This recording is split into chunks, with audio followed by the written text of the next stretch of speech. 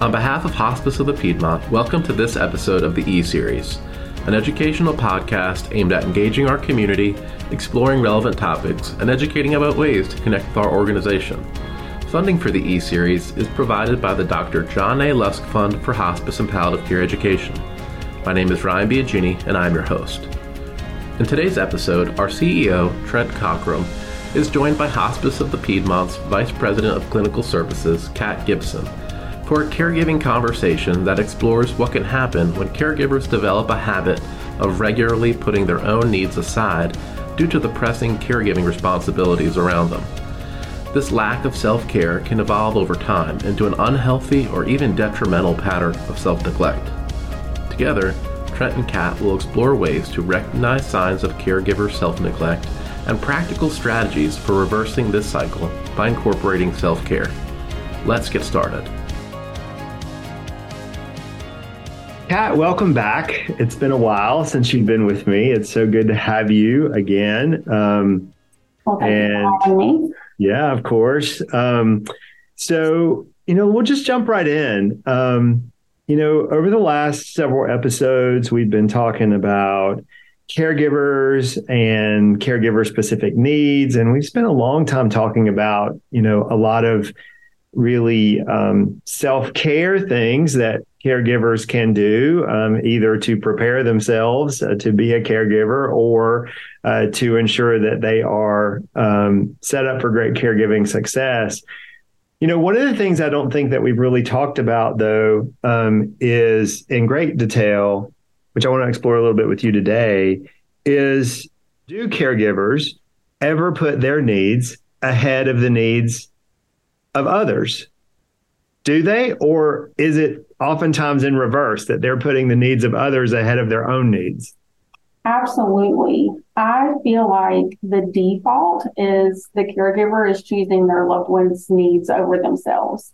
We are a lot of times in a space where what we do is so important for our loved one who is dependent on us for whatever that need may be. And so we oftentimes will put our need on the back burner and say, I'll get to it later, or I'm going to do this now, and then I'll come back to myself and whatever that need may look like. And I think that is quite often where our caregivers find themselves, that their needs come first. They can't do it on their own. They need me, and I can do myself later. And then whether they get to it or not is kind of up, for the question. Now, Kat, you are a social worker. In fact, you are a licensed clinical social worker. I suspect there's a real term for that. I mean, what is it called? Absolutely. So we have generally self-neglect is kind of the term. Folks choose someone else's needs over their own, and whether that's purposeful or kind of naturally, they are choosing to neglect their own needs to serve someone else. Yeah, as I listen to you're just describing what self-neglect actually is, I think about any number of friends of mine who have kids who, make a lot of decisions sometimes about what's in the best interest of their kids. And maybe maybe it means that they're going to put themselves in a position to have to be in 2 or 3 different places at one time, but it's, what's in the best interest for their kids. I mean, talk to me a little bit about how that parallels in, caring for an adult, for example. Is there any parallel at all? There absolutely is a parallel to that. I think what you just explained with parents who are navigating young children, that is quite often their first experience in choosing someone else's needs over their own. And as we grow older and generally transition into a caregiver role for maybe our aging parents, maybe even a spouse later in life, they're kind of transitioning that early learned habit of I'm going to take care of them before I take care of me. And it just kind of snowballs over the course of time. And that learned instinct is absolutely mimicked later in life when they're in that caregiver role. Yeah. So thanks for that. I think oftentimes we get sort of caught up in thinking about, oh gosh, the bookends of life look really different when in reality they're far more common than we likely give them credit to be. And so we can, learn a lot from our life's experiences when we were much younger and had children, as and apply that to a caregiving situation. So, I suspect, though, that people who are actively involved in caregiving, there may be some signs that we would look for, or that you would look for as a, qualified professional. That, what are tips that you can give to folks who might be listening to this, who are thinking, my mom or my dad or my neighbor or my friend is actively caring for someone, and I wonder if they're taking care of themselves. I mean, what are some things that they can look for to, actually know whether or not their suspicions are true or not? There are certainly a lot of signs of what we would call caregiver burnout, or just general caregiver stress. So when you're juggling all of these things, there are absolutely some signs that either the individual themselves may notice, but also others around them. So you might find that the caregiver is withdrawing from family and friends. Maybe they're not going to family functions or going out to lunch or to dinner with our friends that may be asked on a routine basis. They're not going to church or other community events that they normally would attend. Feelings of helplessness or hopelessness. I am the only one in this situation. Nobody knows what I'm going through. Nobody understands the stress that this is causing. So those feelings can absolutely bubble up. Feeling of irritability, maybe your sense of stability is not quite as stable as you would like it to be. You are kind of on edge and have a short fuse. Something that might not have triggered you in the past might do so now. You might notice a change in appetite or sleep. So you're eating more, eating less, sleeping more, sleeping less, and that can absolutely have an impact on your mood, your physical energy level, your fatigue. And, there's a lot of things that kind of go into the caregiver role that a lot of people don't realize can impact across your entire well-being. Right. And so I guess this happens over a period of time? I think the pace in which the onset occurs definitely depends on the situation at hand. Is this a longer trajectory? We get a diagnosis, we have a couple of months of slight changes over the course of time, or is this a sudden event like a car accident and now there's a huge shift in the need for caregiving? So I definitely feel like that depends on the situation that the caregiver finds themselves in. Yeah. And so, some of the things we've talked about in past episodes, relate to accepting help, setting realistic goals. These are all sort of self-care strategies to help avoid the pitfalls of self-neglect. Can you talk a little bit about those specifically? Sure. I think accepting help, like you just shared, is one of the hardest things that people can kind of adjust to. People are in a very vulnerable situation at this point, and they're very used to being independent and handling all of the things, but now maybe they're in a new situation and they don't know how to navigate certain aspects of this new role. And so when folks are reaching out and saying, hey, let me know what I can do to help, and you kind of just shy away and say, oh, it's okay, we're doing all right, I don't really need anything.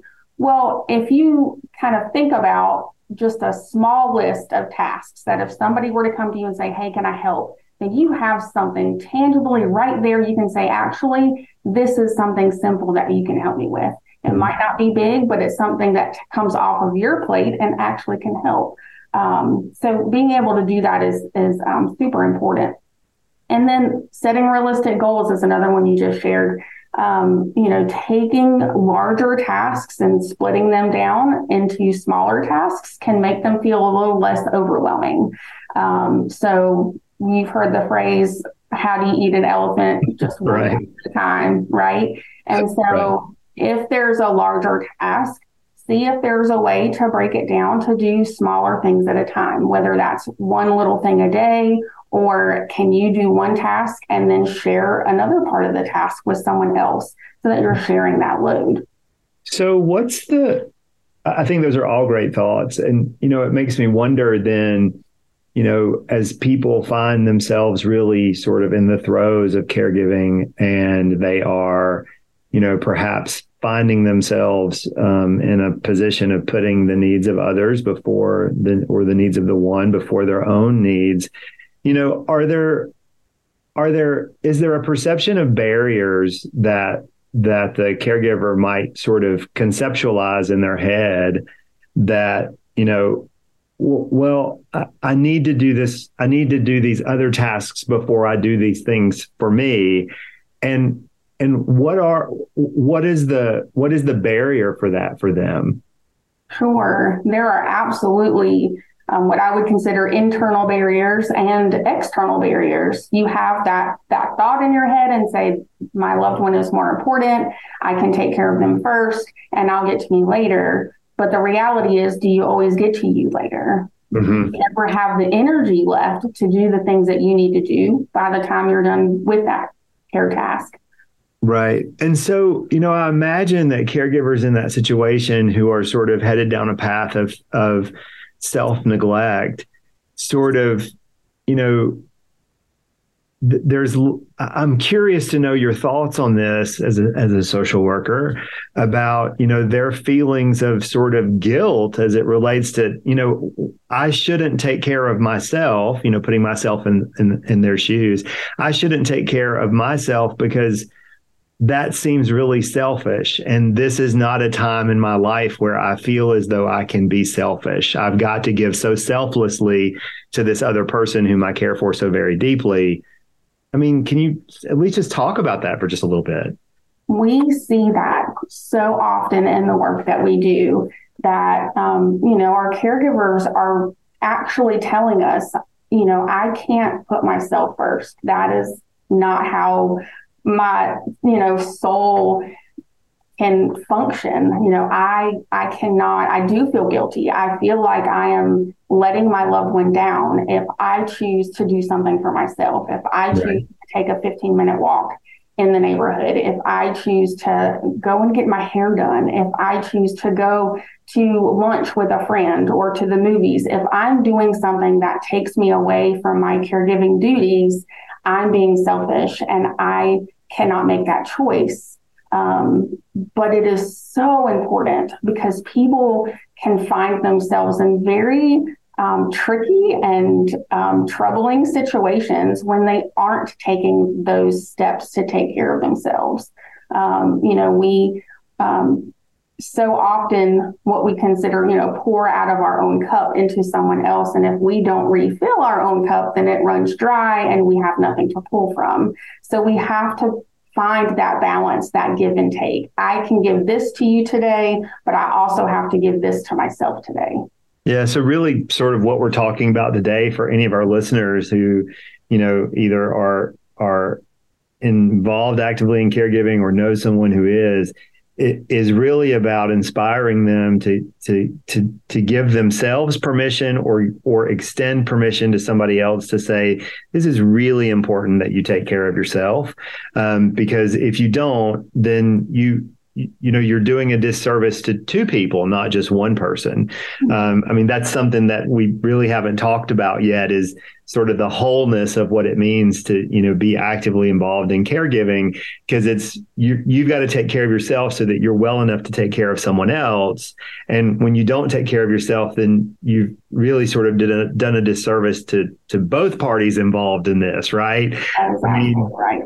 Yeah. So, can you think about something in, that you've experienced either in your work or personally that, sort of really illustrates some of these things that we're talking about, for folks who are listening?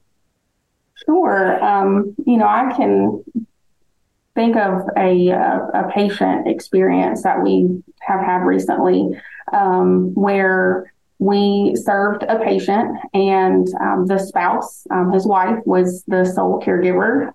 They did have 2 children that lived out of state, so were not readily available for hands-on care, although they were very loving and supportive by phone from afar, which we oftentimes will find. That's not an unusual situation at all. No, absolutely not. We find that quite often, actually.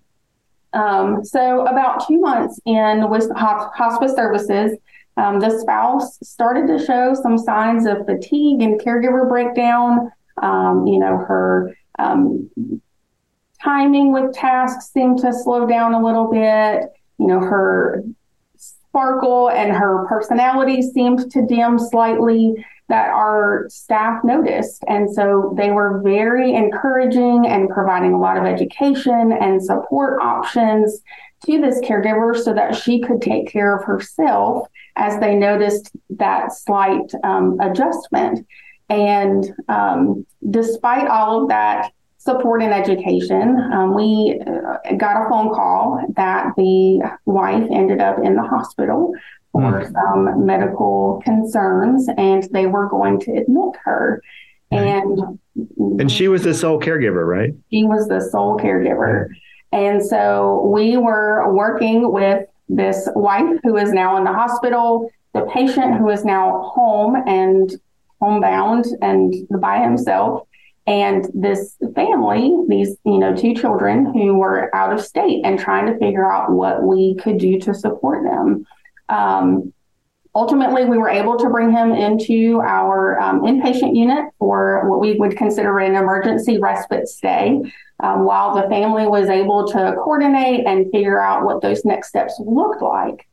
However, we absolutely understand that a lot of our listeners may not have the opportunity or the resource like hospice quite yet in their lives. And so we have certainly the blessing of being able to support this family and get them where they needed to be and the support that they needed. But we acknowledge that a lot of our folks in the community don't have these readily available resources and a quick fix.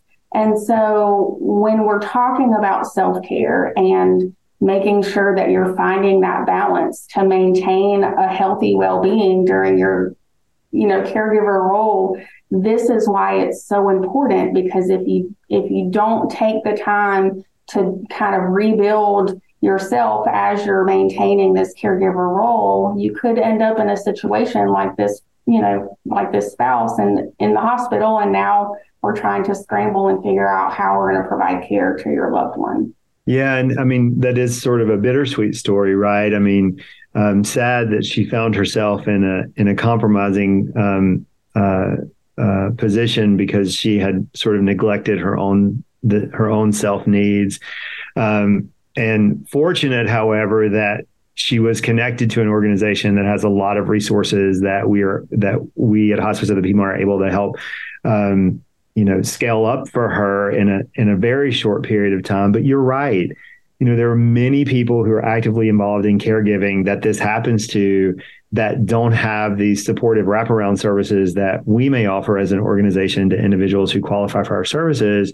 And in that situation, the scramble, as you call it, I think is the term you used, looks really different, because then if you're one state, one county, a continent away, you've got to figure out how you get back here as quickly as you possibly can and sort of figure out how you piecemeal it together. What you described, while, difficult to think about, really was sort of, a great illustration of how we as an organization respond to these types of situations, but how important it is, nevertheless, for caregivers at any stage to really actively engage in self-care.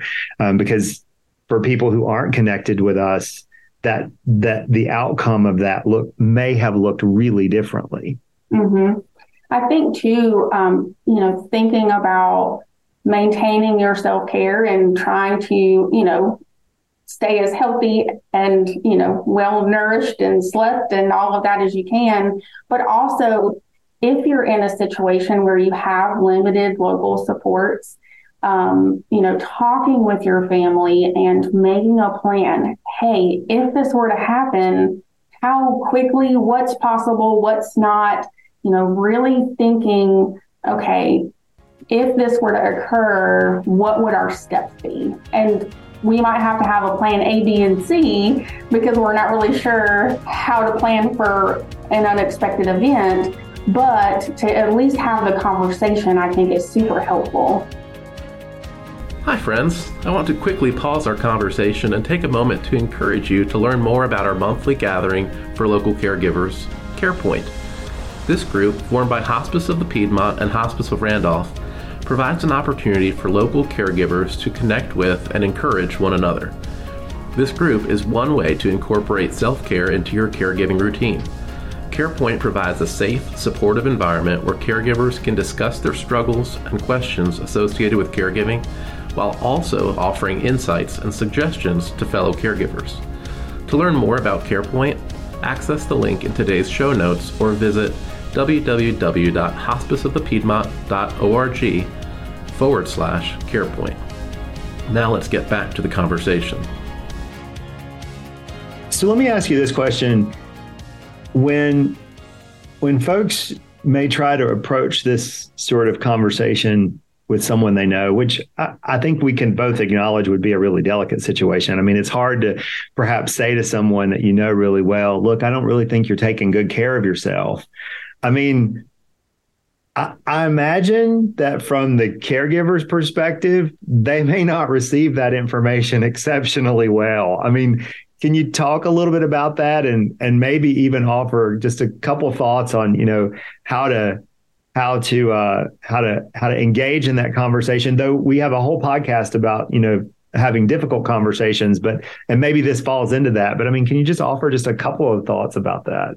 Sure. I think if you have the opportunity to share maybe a relatable experience, maybe you have been a caregiver yourself and you can say, hey, I absolutely understand all of the moving parts of this process and how lonely sometimes it can feel and how stressful it can feel, kind of lending that ear and saying, hey, I've been there and I know that you may not want help right now, or you may not need help right now, but knowing that there are people out here to support you and do simple tasks or just be a listening ear to you, I think would be super helpful. For those that may not have that ability to have a relatable story, which may actually be, a thing, we encourage you to just approach it with a mindset that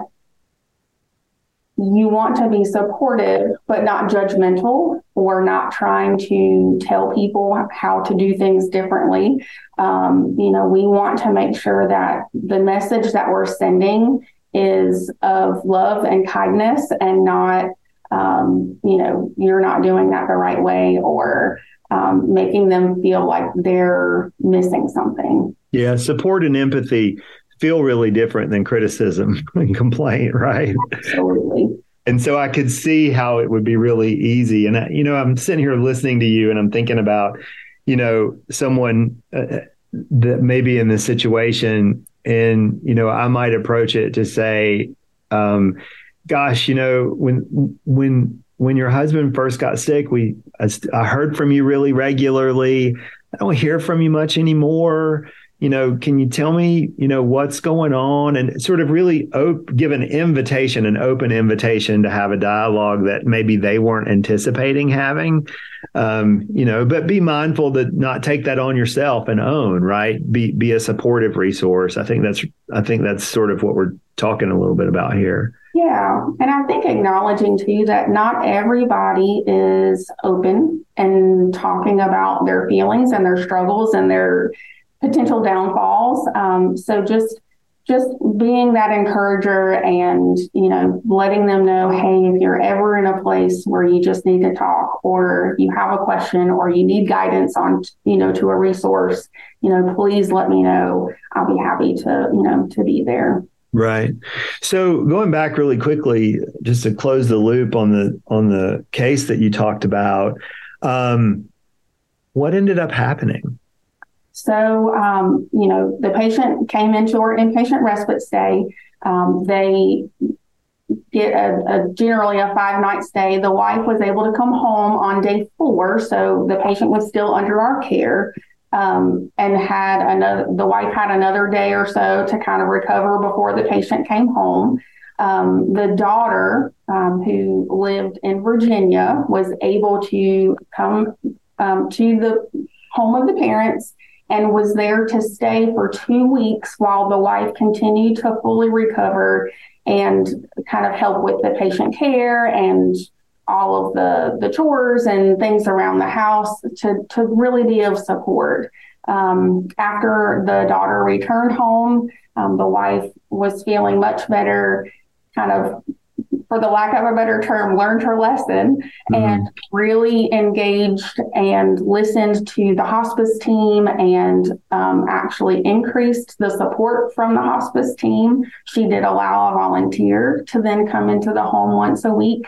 So she was able to get out of the home and do something that she enjoyed doing, which was really something that she was hesitant to in the beginning. She said, I really want to be here and I don't want to have to step away. But she realized how important that little short period of time every week was to her. Yeah. And that was super helpful. So let me ask you, she had a lead up where she was really exhausting herself and depleting all her self resources. And then she had a really unfortunate medical issue that happened to her that put her in the hospital. She came home. And I mean, it sounds as though the remainder of her caregiving experience was wildly different than it was before. Yeah. I mean, is that fair? I think so. A lot of times people don't realize where they've gotten themselves into until they're there and they look back and go, oh, maybe this was avoidable. And so, like you said, it was an unfortunate situation. She did end up in the hospital, but she was able to take that experience and say, I'm going to do everything that I can so that I don't get back into that situation. Right. Right. That's a truly powerful story, I think, for our listeners. So, that leads me sort of to another question. Clearly in her situation, she was sort of on the hamster wheel, right? And in the beginning, and she was really running just as fast as she could, and without sort of stopping to take care of herself. And then it changed for her following an unfortunate series of events. But it begs the question, I think, in your experience, do you often see it exactly as you described it in this case, or do you see it often as sort of a cyclical sort of, experience that people move from not taking care of themselves to taking care of themselves and back and forth?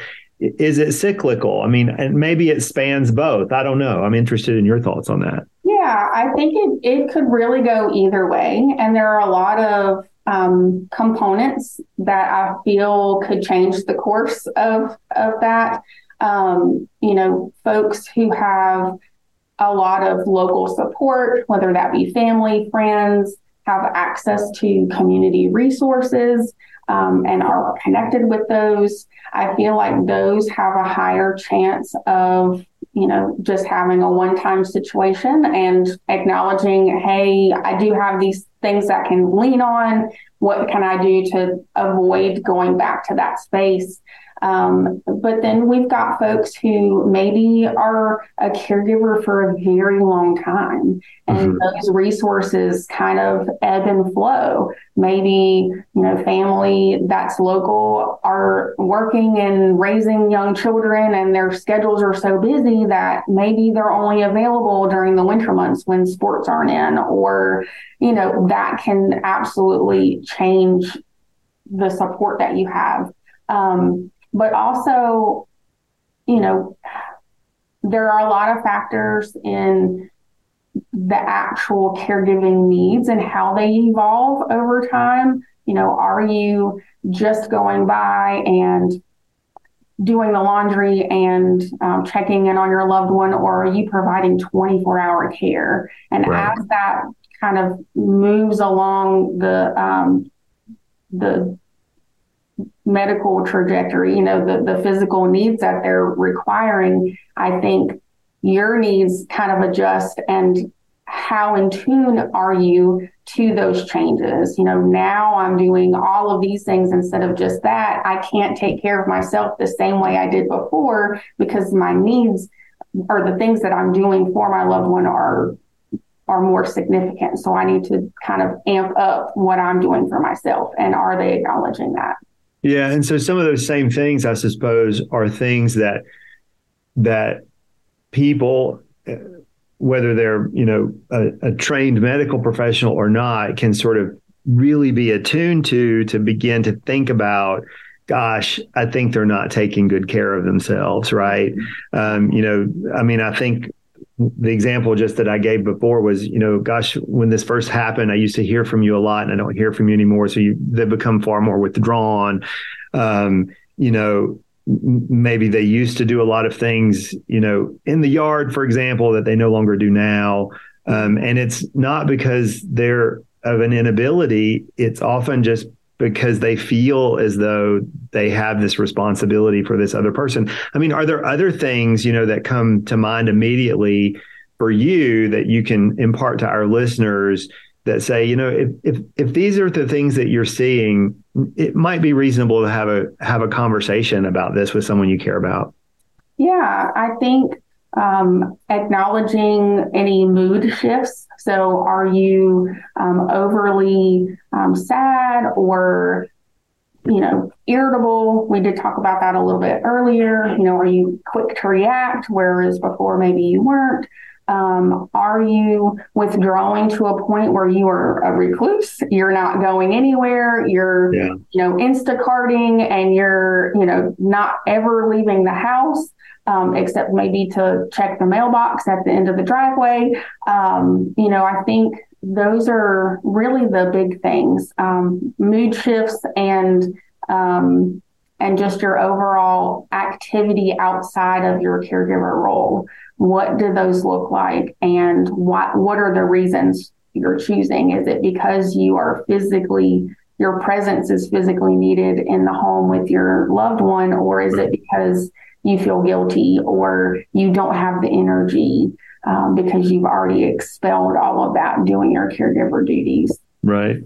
Kat, one of the things that I know I've heard you and others talk about before is that an acknowledgement that nobody is a perfect caregiver. And so, we all want to do the right things by the people for whom we care very deeply. But realizing that we're not going to get everything right every day. I mean, this pursuit of perfection in and of itself is a flawed construct, right? For sure. And that the same applies for caregiving. And so are there just a couple things, 10 seconds or so, that you can think about that are interventions that you would recommend to caregivers to sort of begin breaking that cycle of self-neglect? Yeah, I would suggest, if you can identify a 15-minute window at a minimum, certainly if you can do more, absolutely do that.